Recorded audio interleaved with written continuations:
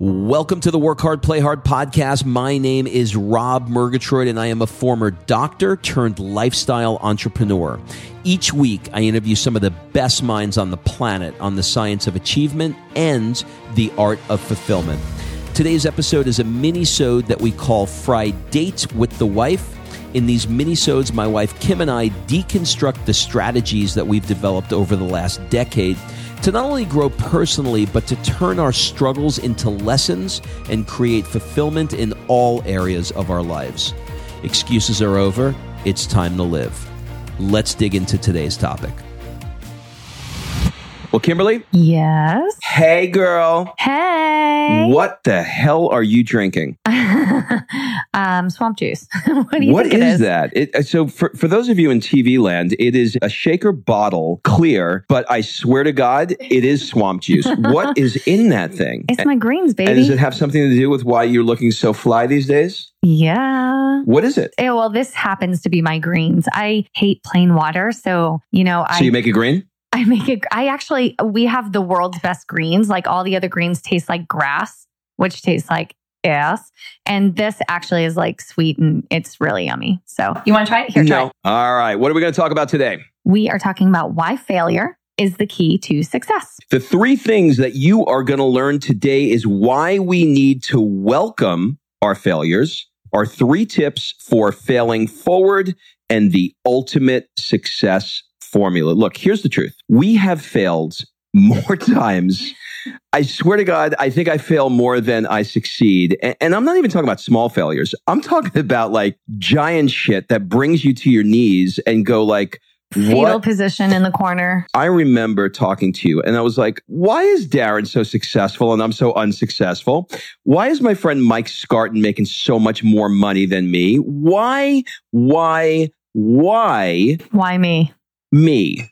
And I've come to the conclusion that the only way that you truly succeed is by embracing those failures. So let's kind of get into it. Let's talk about why you need to welcome failure. We often look at failure as a negative and it's like, oh my God, not again. It's this painful, emotional turmoil that we put ourselves in and it's agonizing and, regret and remorse. And I shouldn't have done that. But the reality is failure is a stepping stone. It's, people always talk about a baby learning to walk. And I remember when Sophia was learning to walk and she would take, one shady little half step and she'd fall. And she'd do that repeatedly. But then that one step got a little better footing and then she would succeed with one step, but she'd fall on the second step.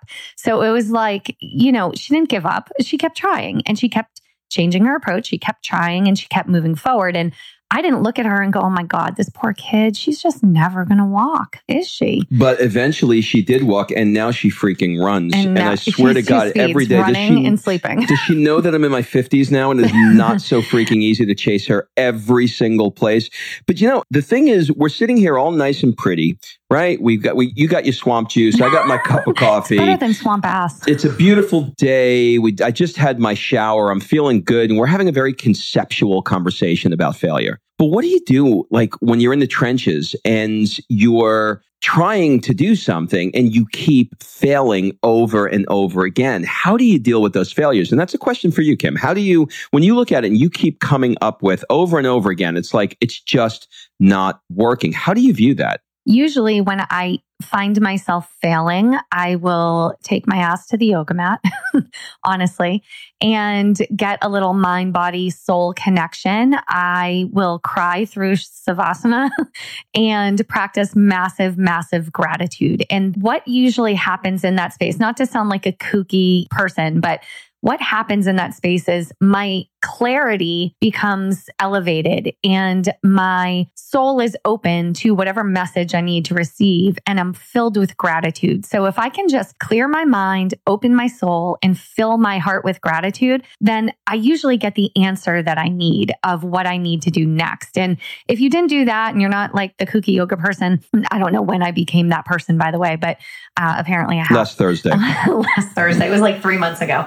If you don't do that, another great alternative And where I used to go when, shit kind of hit the fan and I was failing was the Tony Robbins priming process, 14 minutes of Tony. So good. But it's basically the same thing. It's meditative. It's what's your problem. It's massive gratitude. And when you calm your mind, you find the answer. And that's what it is. And so I don't play the victim. I'm not a victim person. And quite honestly, I don't like to be around people that are playing the victim. Now I'm learning to not actually judge that. And I'm learning to figure out why they're playing the victim. But that's a big key. I have not a similar anecdote, but another anecdote. I don't know what an anecdote is, but I call it an anecdote. You said it 4 times in the last minute. I feel like what I'm about to explain is an anecdote. So there's 2 things for me. One is I've determined that when I say I'm stressed, what I'm really saying is I'm fearful. That's the first thing. The second thing is it has taken me, honestly, up until maybe even this year, to recognize that when I fail, that thing failed. And I am not a failure. And I would view when I tried to do things that didn't work as what's wrong with me? I'm such a failure. And I've been able to extract the goal that I was working on, the behavior that I was working on, whatever it is, and just focus on that and say, well, that didn't work. It took Thomas Edison 87 billion times to make the light bulb, right? This reminds me, yesterday I was having a conversation with my best friend, Heather, and we were talking about how you go through these things in life. And she's right now, in the last year and a half, she has been in a world of a shitstorm. Like if you name it, it's happened in her life, from cancer to flat tires, what seems like every month. And she has pulled through and been positive through it all. And not just that, but we were talking yesterday about how that journey of basically bringing her world to the ground is allowing her the opportunity to build it back the way it should be. And that previous life and that previous person and that previous everything had to literally crumble down like an old crappy building that wasn't going to stand much longer so she could build back her dream. And I just think that's such an important message and such a big thing about failure, because she should have given up 100, not should have, but could have given up 100 times by now, but she hasn't, and she never will. This is something that is pretty prevalent within the world of recovery. In the mastermind that I'm a part of, we had Tim Storey come and speak. And Tim Storey is a coach to a lot of the stars' kids. He has a weird niche in LA. Anyway, he did coach Robert Downey Jr. And he talks about the early years of coaching him. And we all remember, when he was on drugs and how he went through. It was like everybody was going like, really? Like one more time, you're going to find yourself in jail. And he knew that until he hit bottom, he wasn't there yet. He kept telling his parents, he's not there yet. He's not there yet. Once he hit bottom, his bottom was the extended stint in jail. It was in jail that created the turning point for him that radically changed everything. It was the thresholds that brought him to that place. And, we all know the ending of that story. I think he did $60 million last year. All right. So let's talk about the second bullet, which is our top 3 tips for failing forward. Kim, what are they? Okay. So here's the thing. Failure is not as important as what you actually do with it. All right. So the tip number 1 is to have no regrets. Keep going after what you want. Take your calculated risks. Be aware that every risk comes with failure. It could happen, but without that risk, there's not going to be any reward. So if you can't take that risk, then you're not going to have that success. And failure is always possible. Okay. So never have a regret.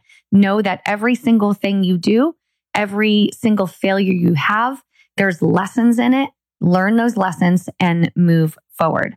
All right. Tip number 2 is to accept your reality. Admit your failure, which often is the hardest thing to do, that admit that this project or whatever you just did failed. Learn your lessons. What lessons did you learn from that? And then move on to the next one. Stop looking back. Keep looking forward. I have such mixed reviews on Gary Vee. I mean, I love the guy from his business perspective, but his play hard perspective, I'm just not such a big fan of. But one of the things that he said that really, really struck me is he said, I look for failure. He said, I embrace it and I eat it up. And a lot of the bigger guys, they have trained themselves to go out of their way to fail at things. And it's kind of like, I'm not a sports guy, but it's kind of like Babe Ruth that gets up there and strikes out more times than anybody, but also has more home runs than anybody. So you got to get the at-bats. Did I get that baseball metaphor properly? Yeah. All right. I think I did good. I think I'm getting better. Okay. So number 3 is... Don't be a victim, be a strategist. So this is exactly what you were just talking about with you, Rob. Like, don't have that woe is me attitude when you fail. And why am I so horrible? And why is everyone better than me? Dust yourself off, put your big boy panties on, and take that as an opportunity to fine tune, recreate, or move on to the next project. I am so guilty of this. I swear to God, I am so guilty of doing this. And I feel like such a PU55Y when I talk about this. Because and if anyone doesn't know what that is, write it down. Write it down. I do. I feel that way because I am so guilty of just getting so bent out of shape when something doesn't work out and going into this victim mode that I'm very grateful to be married to you to basically smack me in the face. Yeah, I don't do that. No, you punch me in the face is really what you do. Not literally. And by the way, can I give a little side note on the PU55Y? Mm-hmm. Okay, here's where it came from. All right. And I don't even think you know this. When I was young, my mother was the yearbook editor for our school yearbook. And some sports team, it was like, what's the highlight of your year? I'm going to blame hockey. I'm going to say it was the hockey team. And one year, and I don't even remember which year, but someone on the hockey team put as a memorable thing, the PU55Y. Now, when they were typing it in, it didn't appear odd. It just appeared like an inside joke. But when you then got the printed yearbook that went out to thousands of kids, and all of a sudden you see it listed in there, yeah, that became a thing. So there you go, PU55Y. All right, let's talk about the ultimate success formula. This is all you, boo. The ultimate success formula is something that I really, really try and live by from the moment I heard this 10 years ago. And it's a 5-step process and it's super fast. Number 1, know your outcome. Be specific on what you want. You don't want to lose weight. You want to lose 5 pounds by X date, right? Specificity is the key. So know your specific outcome. Number 2, know your why. When you know your why, the hows will take care of itself. So know why you want it. Know the purpose of why you want this. Very often you will say, this is the outcome I want, and you have a really weak purpose. And then you got to look back and go, maybe I don't really want this outcome because I can't even define why I want it. So know your outcome, know why you want it.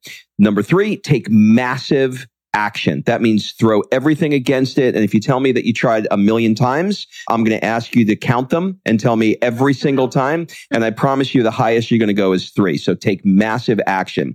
Notice what you're getting. You have to assess your progress. You got to look at it and go, okay, I tried this. What did I get? If you got the result that you want, great. If you didn't get the result you want, change your approach. How often do you change your approach? You keep changing your approach until you get what you want. Okay, so what are the overall lessons of failure?